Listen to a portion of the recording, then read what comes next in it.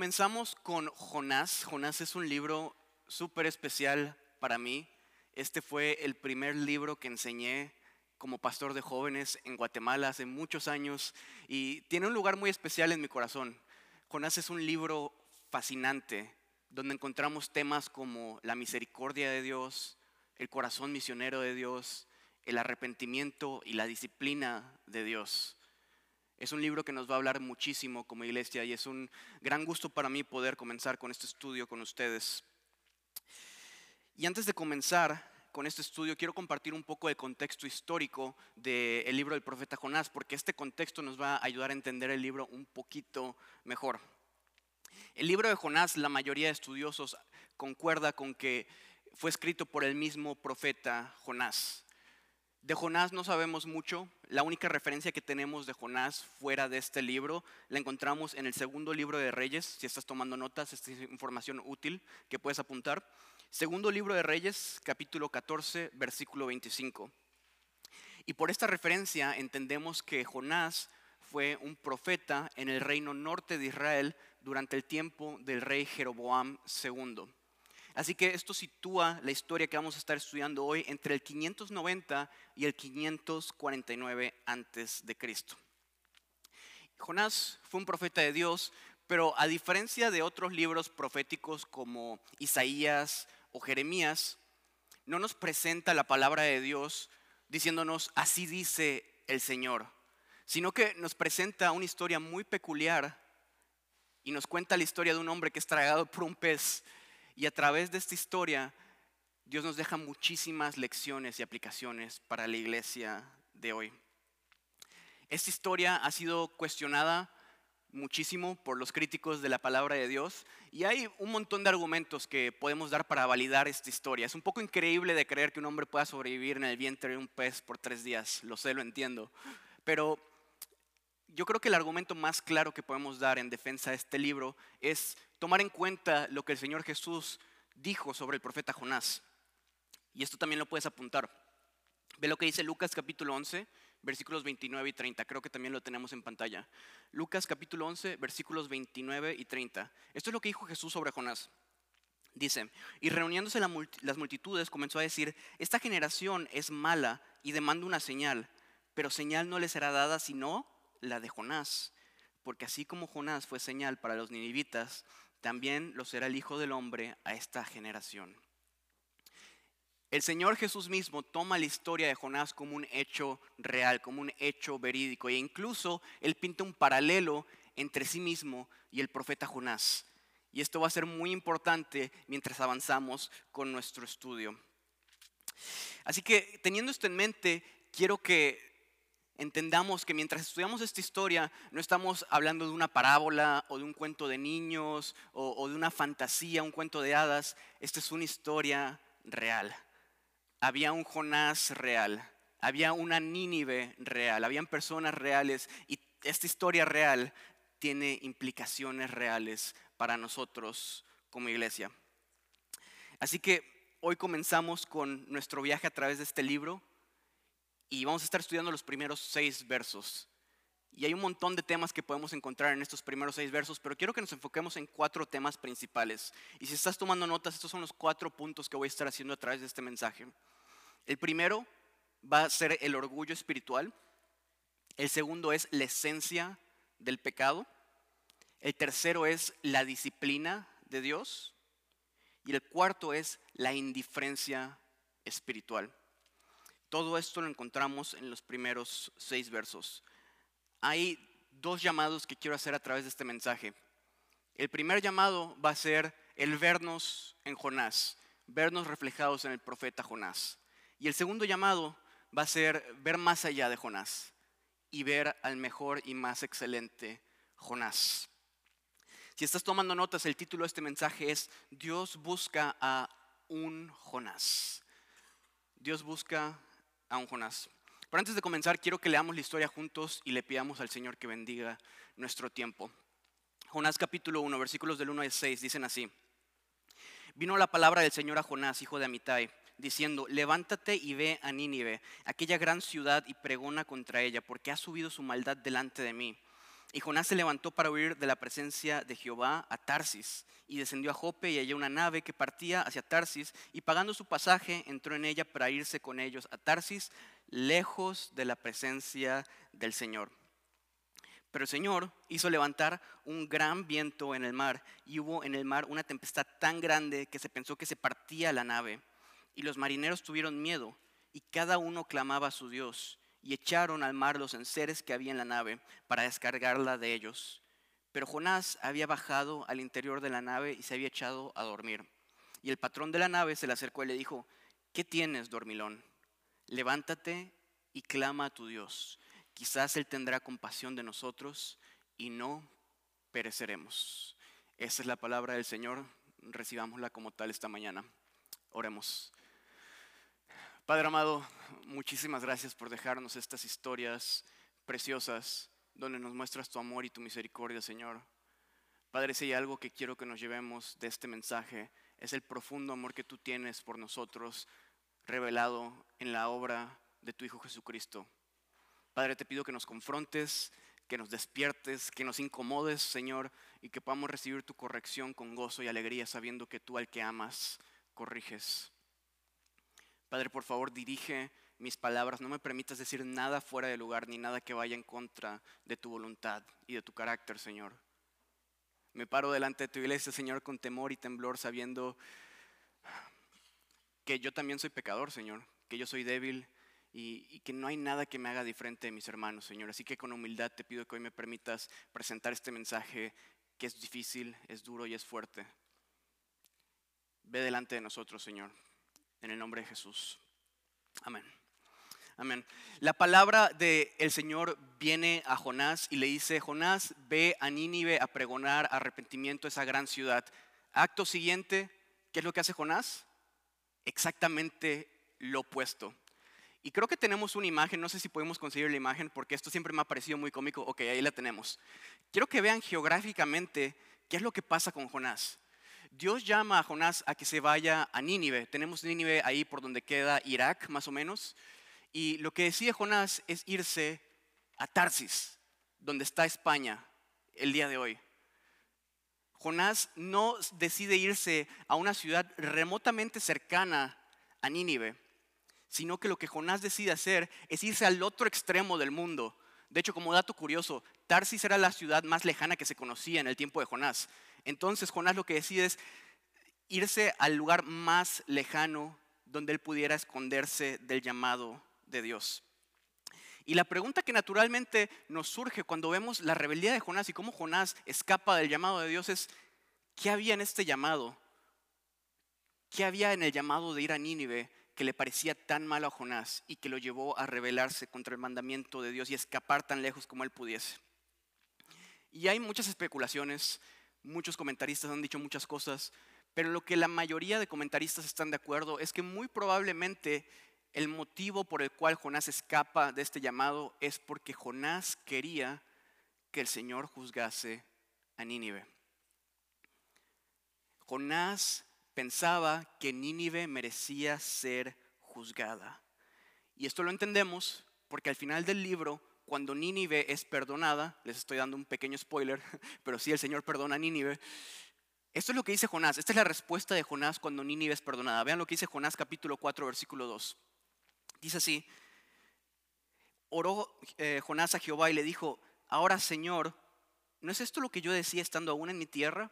Y por esto me apresuré a escapar a Tarsis, porque yo sabía que tú eres Dios clemente y piadoso, tardo para enojarte y grande en misericordia, y que te arrepientes del mal.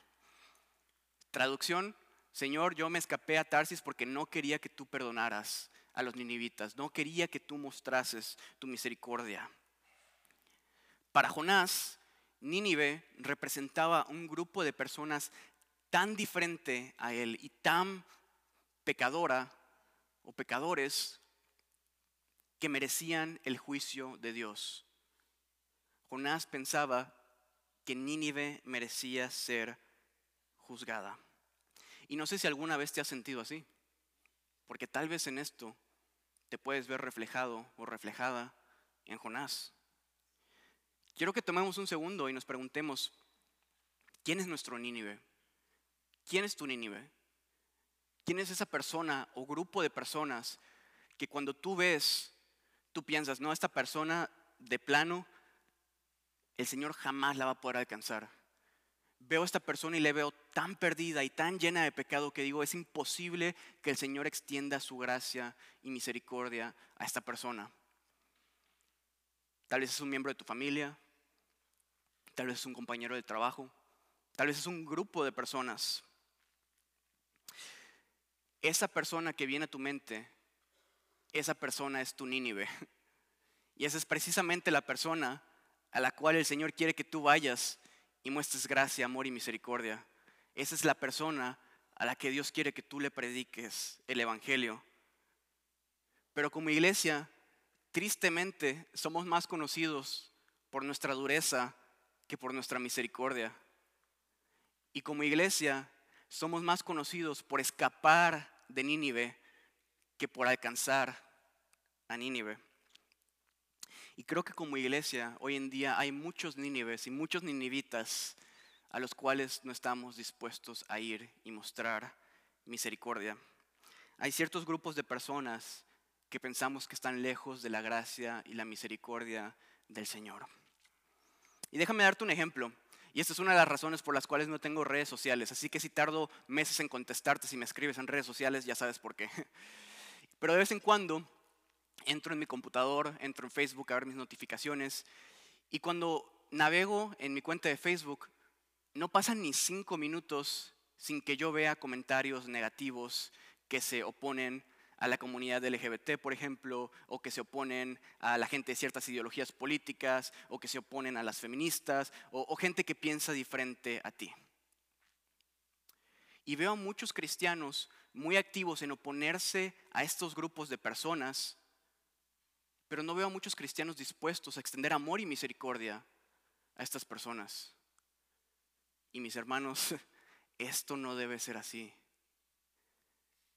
Compartir una foto o un video o compartir comentarios negativos que se burlan del estilo de vida o que se burlan de la ideología de una persona, eso no es compartir el evangelio.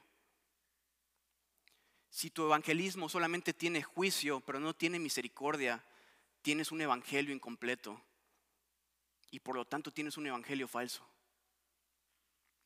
Nunca debemos de compartir solamente el juicio de Dios sin la misericordia de Dios. Y si tú crees que esas personas que sí viven en pecado, que sí están en rebelión contra Dios, no estoy diciendo que no, pero si tú crees que esas personas por vivir en pecado están lejos de la misericordia de Dios, quiero recordarte algo. Nuestro Señor Jesús, Jesús de Nazaret, cuando caminó en esta tierra, fue llamado amigo de los pecadores. Y la gente lo odiaba. ¿Por qué? Porque se sentaba y comía con los pecadores, con los cobradores de impuestos, con las prostitutas, con esa gente que nadie quería. Él les mostraba amor y misericordia. Y toda esa gente que vivía en vergüenza era confortada por la presencia del Señor Jesús, porque Él no solamente compartía juicio, sino también misericordia. Y este es el ejemplo que se nos ha dado. Servimos a un Dios que es llamado el amigo de los pecadores. Servimos a un Dios que ama a Nínive. Dios ama a Nínive. Dios tiene amor por los pecadores y se deleita en perdonar los pecados por grandes y horribles que nos parezcan.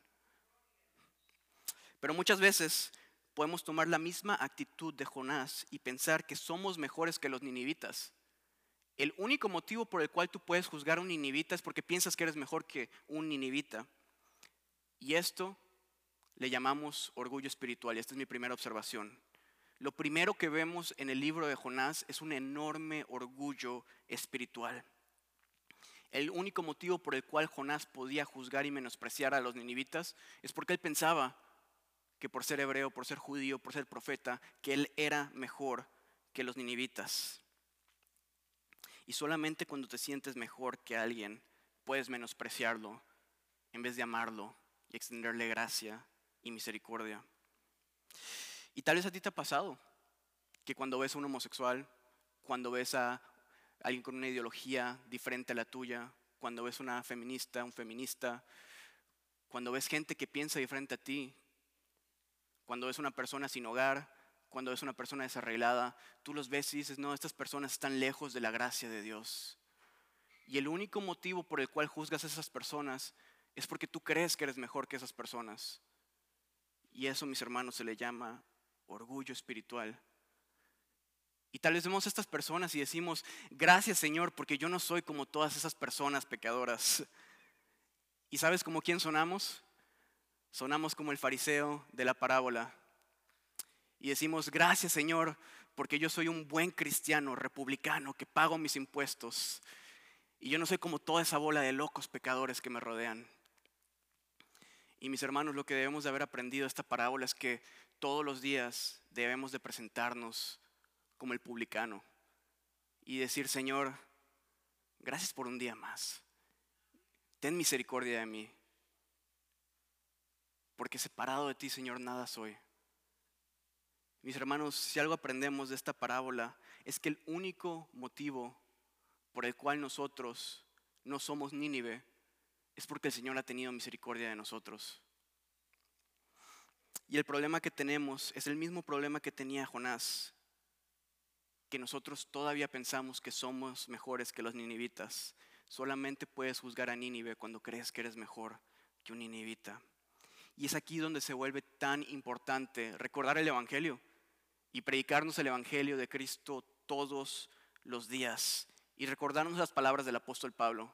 Vean lo que dice el apóstol Pablo en 1 Corintios 4:7. Él dice, pero ¿qué tienes que te distingue? ¿Y qué tienes que no hayas recibido? Y si lo recibiste, ¿por qué te glorías como si no lo hubieses recibido? En el Evangelio de Cristo no hay lugar para el orgullo. Y cuando verdaderamente entendemos el Evangelio de Cristo, esto nos lleva a una constante humildad y amor por nuestro prójimo. Porque entendemos que delante de la cruz todos somos iguales. Todos somos grandes pecadores en necesidad de un gran Salvador. Y si somos honestos, nuestro pecado no es tan diferente al pecado de Nínive. Pero para entender esto, tenemos que entender la esencia del pecado. Y esta es mi siguiente observación. Esto lo encontramos en el verso 3. El verso 3 hace un énfasis muy importante que quiero que notemos.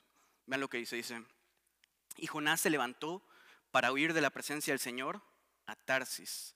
Y descendió a Jope y halló a una nave que partía a Tarsis, pagando su pasaje. Entró en ella para irse con ellos a Tarsis, lejos de la presencia del Señor.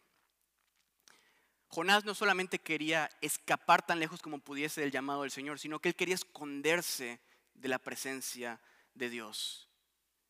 Él quería que Dios se alejara de él por un momento para que él pudiese pecar a gusto.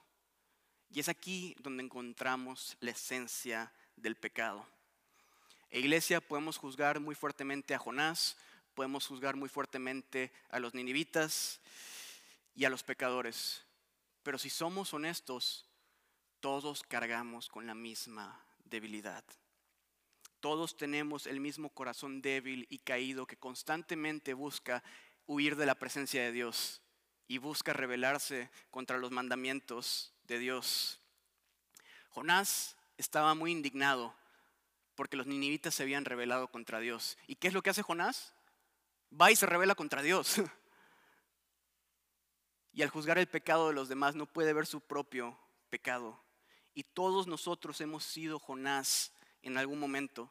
Todos nosotros hemos pecado y separados de la gracia y el amor de Cristo, todos estaríamos destituidos de la gloria de Dios.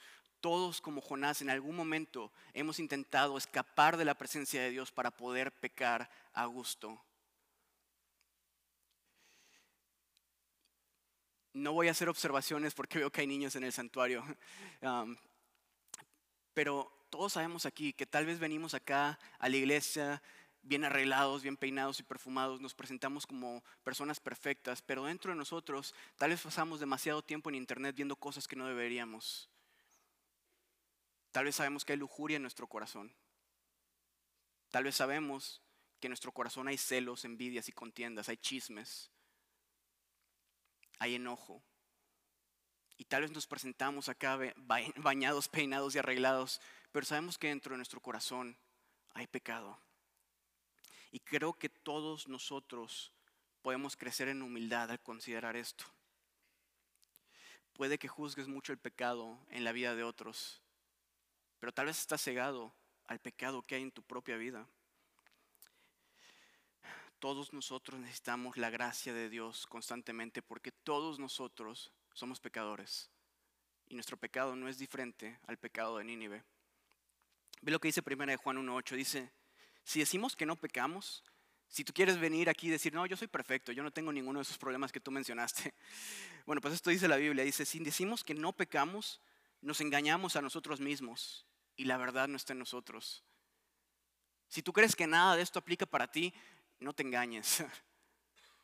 Porque si crees que no has pecado, te engañas a ti mismo y la verdad no está en ti. Y quiero que consideres tu pecado. Y quiero que consideres cuánta gracia Dios te extiende todos los días. Piensa en cuántos pecados Dios te perdona día tras día y cuánta gracia Él te extiende. Esa gracia que Dios te extiende es la misma gracia que Dios quiere que tú extiendas a tu prójimo. Así como ustedes recibieron de gracia, deben de dar por gracia. Así que antes de juzgar con dureza el pecado de los demás, recuerda cuánto pecado hay en ti y extiende la misma gracia a la gente que te rodea. La esencia del pecado se encuentra en cada uno de nosotros y a los pies de la cruz todos somos iguales. Los jonases y los ninivitas, los pastores y los paganos, todos somos pecadores en necesidad de un Salvador. Y para dejar de juzgar a Nínive tenemos que recordar que nosotros no somos diferentes a los ninivitas. Ahora, iglesia, entiendo que esta es una primera parte del mensaje muy difícil de escuchar. También fue difícil de escribir y difícil de recibir. Yo estoy con ustedes en toda esta exhortación. El Señor me confrontó muchísimo a mí también. Pero tengo buenas noticias para ti. Si esta primera parte del mensaje te incomodó y te confrontó, es una muy buena señal. Porque Dios al que ama disciplina y Dios corrige a todo el que toma por hijo. Cuando Dios pone sus ojos en ti, comienza un proceso muy largo e incómodo y difícil que se llama santificación, en el cual Dios nos incomoda y todos los días nos moldea un poquito más a la imagen de su Hijo Jesucristo. Y esto es lo que nos dice Hebreos 12:6, dice, porque el Señor al que ama disciplina y azota a todo el que recibe por hijo. Si soportas la disciplina de Dios, Dios te trata como hijo, porque ¿qué hijo es aquel a quien el Padre no disciplina? Si Dios te ha confrontado hoy, si hoy recibes la disciplina de Dios, esto es un motivo de gran gozo, porque Dios te muestra su amor a través de esta disciplina y Dios te toma como hijo. Recibe esta corrección como viniendo de un Padre amoroso. No endurezcas tu corazón ante la palabra. No cometas el mismo error que cometió el profeta Jonás. Vean lo que dice el verso 4. Dice, pero Jehová hizo levantar un gran viento en el mar y hubo en el mar una tempestad tan grande que se empezó a partir la nave. Jonás se rebela contra Dios. ¿Cómo responde Dios? Lo disciplina. Le envía una tormenta para llamar su atención, para despertar a Jonás. Dios incomoda a Jonás para despertar en Jonás humildad y arrepentimiento. Y Dios sigue enviando tormentas a sus hijos y nos sigue incomodando para formar en nosotros cada día más la imagen de Cristo. Y este es un tema que vamos a ver a través de todo este libro. Y mientras estudiamos este libro, quiero que consideren algo. Quiero que piensen por un momento cuán fácil hubiese sido para Dios decir como, me rindo. Este hijo rebelde que tengo, que se lo trague el pez, que se lo lleve la tormenta. Qué fácil hubiese sido para Dios juzgar a Jonás y dejar que se lo trague el pez y levantar otro profeta y llamar a alguien más para que vaya a Nínive. Esto hubiese sido muy, muy fácil para Dios. Para Dios no es difícil levantar Jonases. Pero Dios no es un padre indiferente. Y cuando Dios pone sus ojos en ti, Él no te desecha, sino que comienza una obra que será perfeccionada hasta el día de Jesucristo. Y Él te corrige y te disciplina para formar más y más la imagen de Cristo en ti. En la disciplina de Dios podemos ver el amor de Dios por Jonás. La disciplina de Dios es una señal de su amor. Y yo sé que en el momento en el que estamos pasando por las tormentas, en el momento en el que estamos siendo corregidos o disciplinados, es muy difícil de ver esto porque es incómodo. Pero no hay nada mejor que recibir esas tormentas con humildad para ser formados más y más a la imagen de Cristo. Y a Jonás, desafortunadamente, le va a tomar más que una tormenta el despertar y el presentarse con humildad delante de Dios. Dios va a tener que enviar un gran pez para que se lo coma. Y espero, hermanos y hermanas, que Dios no tenga que enviar un gran pez para que nos trague, para que nosotros podamos despertar y arrepentirnos y presentarnos con humildad delante de Dios. Pero desafortunadamente, nuestra historia el día de hoy no termina con un final feliz. No vamos a ver la redención de Jonás el día de hoy, sino que vamos a ver lo peor de Jonás. Vamos a ver a Jonás cómo continúa cayendo en una espiral descendiente. La siguiente escena para mí creo que es la peor escena de Jonás en todo el libro. Vean lo que dice el verso 5 y 6. Dice, los marineros tuvieron miedo y cada uno clamaba a su Dios y echaron al mar los enseres que había en la nave para descargarla de ellos. Pero Jonás había bajado al interior de la nave y se había echado a dormir. Y el patrón de la nave se le acercó y le dijo, ¿qué tienes, dormilón? Levántate y clama a tu Dios. Quizás Él tendrá compasión de nosotros y no pereceremos. Quiero retarnos por una última vez a preguntarnos si no nos podemos ver reflejados en Jonás. Y personalmente creo que este es el peor momento de Jonás en todo el libro, porque Jonás intenta escapar de la presencia de Dios. Dios envía una tormenta para llamar su atención. ¿Y cómo responde Jonás? Con completa indiferencia. Y esta es mi última observación. Indiferencia espiritual. A Jonás no le importa. Jonás está muy tranquilito durmiendo en el barco. Las personas alrededor de Jonás perecían, iban a morir. Y Jonás estaba muy tranquilo durmiendo en el barco. Y es muy difícil no encontrar un paralelo entre Jonás y la situación de la iglesia moderna. Porque esto es exactamente lo que pasa con nosotros, iglesia. Mientras el mundo alrededor nuestro perece separados de Cristo y de su evangelio, nosotros dormimos. A nosotros no nos importa. Somos indiferentes. Y tristemente, el motivo por el cual el mundo a nuestro alrededor puede perecer en su pecado y nosotros no hacemos nada al respecto es porque no nos importa. Si somos honestos, no nos importa. Somos indiferentes y estamos dormidos. Y hoy tenemos oficialmente el primer sermón del año. Y yo estoy seguro que muchos de nosotros, yo personalmente, tenemos propósitos de año nuevo. Y tal vez tu propósito es ahorrar dinero, irte de viaje, comprarte un carro o algo por el estilo. Y no hay nada de malo en todas estas cosas. Pero quiero preguntar honestamente, ¿cuántos de nosotros tenemos el propósito este año de compartir el evangelio con más personas y de invertir en lo eterno en vez de lo terrenal? La triste realidad, iglesia, es que estamos más interesados en edificar nuestro propio reino y en atesorar cosas acá en la tierra en vez de en los cielos. Estamos más interesados en avanzar nuestras carreras, en tener carros nuevos, en irnos de viaje, que en alcanzar al perdido. Y mientras el mundo perece separado de Cristo a nuestro alrededor, nosotros dormimos. Cuando vemos la condición del mundo, cuando vemos la abierta rebelión en la cual el mundo vive a nuestro alrededor, quiero que recuerden, iglesia, no es el trabajo de ningún político solucionar eso.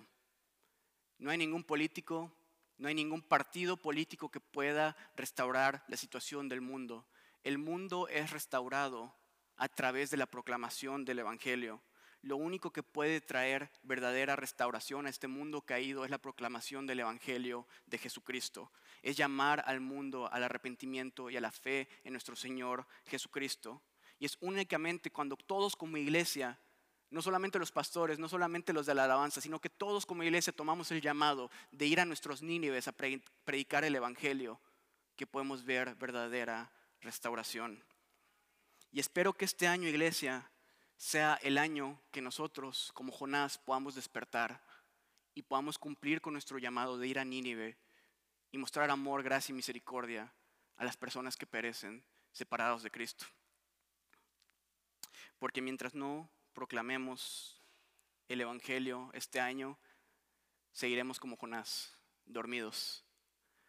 Iglesia, qué triste sería que el próximo año veamos dónde estamos como iglesia y nos demos cuenta que tuvimos éxito en todas esas cosas que no tenían ningún sentido y que no valían la pena. Y que todo el año lo pasamos enfocándonos en las cosas terrenales en vez de en las cosas celestiales. Jonás tenía un llamado muy específico de ir a Nínive y de predicar arrepentimiento. La iglesia de Cristo tiene un llamado incluso más importante. Tenemos el llamado de ir a todo el mundo y predicar el evangelio a toda criatura. Y el reino de Dios se expande cuando nosotros tomamos este llamado y predicamos el evangelio a Nínive, a la gente perdida. El mundo, al igual que Nínive, necesita escuchar este mensaje.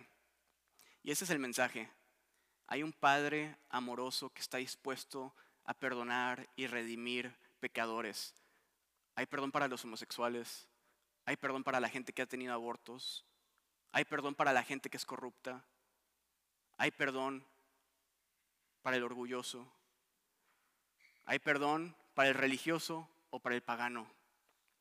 Toda persona puede encontrar perdón y gracia delante de nuestro Padre Celestial por medio de la obra de Jesucristo. Y todo esto es posible porque tenemos un mejor y superior Jonás. Gloria a Dios que la Biblia no termina con el libro de Jonás, sino que tenemos un mejor y superior Jonás. Y con esto termino. Les dije, la primera parte del sermón, muy difícil, es vernos reflejados en Jonás. Ahora viene la mejor parte, y es ver más allá de Jonás, es ver al mejor y superior Jonás. Y este es el mensaje principal para la iglesia. No quiero confundirnos. Estos libros del Antiguo Testamento sí se dieron para nuestra corrección y nuestra edificación, pero principalmente los libros del Antiguo Testamento se nos dieron para que nosotros podamos ver la perfecta obra de Cristo, el mejor y superior Jonás. Jesús fue el único Jonás perfecto. Jesús fue el único Jonás que escuchó el llamado, escuchó el mandamiento de su Padre y nunca dijo que no, nunca se rebeló, nunca escapó de su presencia. Y Jesús, el perfecto Hijo de Dios, escuchó el llamado de venir a este mundo caído, un lugar mucho peor que Nínive. Y Él no escapó de ese llamado, sino que vino por nosotros. Y a pesar de que Jesús vivía en perfecta armonía con el Padre, vino a este mundo caído y se humilló a sí mismo, haciéndose semejante a los hombres y habitó entre nosotros. Y no tomó el ser igual a Dios como cosa a la cual aferrarse. Y vino a nosotros en completa humildad, como siervo, lavando los pies de sus discípulos y amando a aquellas mismas personas que lo pondrían en una cruz, enseñándonos cómo nosotros debemos de amar a nuestros enemigos. Y Jesús, a pesar de ser perfecto y sin defecto y ser completamente puro y limpio, convivió con pecadores, con prostitutas, con cobradores de impuestos, con gente marginada, con gente que nadie quería. Y esa gente que vivía en oscuridad encontró la gran luz de Cristo, porque Él los amó y los sirvió con mucha misericordia y compasión. Jesús nunca escapó de su llamado ni se enorgulleció delante de nosotros. Y Jesús nunca fue indiferente a nosotros. Él es el mejor Jonás que nunca mostró indiferencia, sino que Él vio nuestra necesidad, vio que perecíamos y vino a esta tierra a morir en una cruz por nuestros pecados, en nuestro lugar. Y Jesús, el perfecto Hijo de Dios, cargó por todos nosotros nuestros pecados en esa cruz, mostrándonos que el amor no solamente son palabras, sino que el amor se demuestra con acciones y es algo tangible. El amor es ver la necesidad de mi prójimo y hacer algo al respecto. Y es debido a la obra de Jesús, el mayor y más excelente Jonás, que todos nosotros podemos encontrar paz y reconciliación con nuestro Creador. Y es debido al ejemplo que tenemos en nuestro Salvador que nosotros podemos tomar este llamado de ir y predicar el mensaje de salvación a Nínive. Y espero, iglesia, que este mensaje nos anime a hacer exactamente esto este año y que podamos ir y compartir el mensaje de salvación con los perdidos y que podamos enfocarnos en las cosas celestiales en vez de las terrenales. Quiero hacer una última observación y creo que ya me pasé el tiempo, la verdad es que no sé, pero espero que todavía sigan conmigo. Quiero contar una última historia porque creo que todos necesitamos una palabra de ánimo después de este mensaje, que sé que no es fácil. La historia de Jonás es la historia de un padre amoroso que corrige a su hijo. No quiero que perdamos esto de vista. Dios no odiaba a Jonás, Dios ama a Jonás. Y es la historia de un padre amoroso que persigue y corrige a su hijo. Dios ama utilizar a gente como Jonás para hacer su obra a través de ellos, gente imperfecta. Y hace unos días tuve la oportunidad de tomarme un café con mi buen amigo, el pastor Jacob, y con otro amigo que teníamos en común.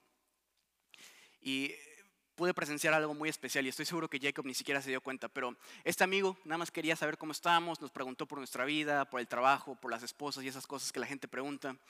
Y mientras Jacob hablaba, y hablaba de la iglesia, del trabajo y así, yo veía cómo él compartía. Y de repente mi amigo Felipe le preguntó específicamente por su hijo, le preguntó por Brooks. Y en ese momento pude ver cómo el semblante de mi compañero cambió por completo. Y pude ver cómo de repente le creció una sonrisa de oreja a oreja. Y pude ver cómo él empezó a hablar con esta calidez y amor de su precioso hijo Brooks. Y si nosotros, siendo malos padres, sabemos amar a nuestros hijos con un amor perfecto, ¿cuánto más no nos amará nuestro Padre Celestial con un amor perfecto? Mientras estudiaba este libro, me podía imaginar la voz de este padre amoroso contándonos la historia de su hijo Jonás, pero no como un padre enojado, sino como un padre que ama a este loco y rebelde hijo Jonás. Dios ama a los Jonases y Dios ama a los ninivitas. Tenemos un Padre muy amoroso que tiene mucho amor para dar. Y Dios puede amarnos de una manera tan perfecta porque la sangre de su Hijo, Jesucristo, cubre nuestros pecados. Y cuando Dios nos ve, no ve nuestro pecado, sino que ve la perfecta obra de Jesucristo en nosotros. Por lo tanto, no hay más condenación para aquellos que estamos en Cristo Jesús. Somos perfectamente amados y perdonados delante de este Padre que nos ama. Y espero que este entendimiento del amor y la misericordia de Dios nos lleve a compartir este amor con más personas. Porque nuestro buen pastor nos dijo lo siguiente. Él dijo, tengo otras ovejas que no son de este redil. Hay más ovejas, hay más gente allá afuera. Y estas también me es necesario traerlas. Y oirán mi voz y serán un rebaño con un solo pastor. Hay más ovejitas allá afuera y Dios quiere traerlas al redil. Y la manera en que Dios atrae a estas ovejas perdidas al redil es a través de gente imperfecta, como Jonás, como tú y como yo. Dios ama hacer su obra a través de un Jonás. Y es por eso que Dios hasta el día de hoy sigue buscando a un Jonás. ¿Te puedes identificar con la vida de este profeta? Tengo buenas noticias para ti. Dios quiere utilizarte. Oremos. Padre amado, muchísimas gracias por el increíble amor y misericordia que nos muestras en tu palabra, Señor. Cuán difícil de creer es para nosotros, Señor, que tú puedas amar de manera tan constante y perfecta a un grupo de gente tan pecadora como nosotros, Señor. Pero te pido que tú nos des fe para creer en eso. Para creer que tu perfecto amor cubre todos nuestros pecados, Señor, y tú nos tomas y nos recibes a pesar de nuestra rebelión, Señor. Y te pido que ese entendimiento nos lleve a extender misericordia y amor al mundo que nos rodea. Señor, te pido que tú nos despiertes. Te pido que tú nos ayudes a ser movidos a compasión con la gente que perece a nuestro alrededor, Señor. Te pido que este año tú nos muestres esas ovejitas que están perdidas, Señor, y que necesiten escuchar tu mensaje de salvación. Padre, esta vida solamente es un instante y es como el vapor. Y la gloria de este mundo es como la flor y se marchita muy rápido, Señor. Así que te pido que nos ayudes a poner la mirada en las cosas que son eternas, que son duraderas y que nunca perecen. Te pido que este año tú nos lleves, Señor, a poner los ojos en la eternidad y en los cielos. Y Padre, te pido que tú utilices a esta iglesia, a tu iglesia, para ser tus manos, para ser tus pies, para ser tu voz y mostrar el amor y compasión de Cristo a todos los que nos rodean, Señor. Gracias por amar a Jonás, gracias por amar a Nínive y gracias por amarnos a nosotros, Señor. Te pido que esta mañana cada uno de mis hermanos y hermanas pueda experimentar tu amor y tu corrección, que tomemos ambos con alegría, Señor. Bendito seas, Padre, te amamos y oramos en el nombre de tu Hijo Jesús.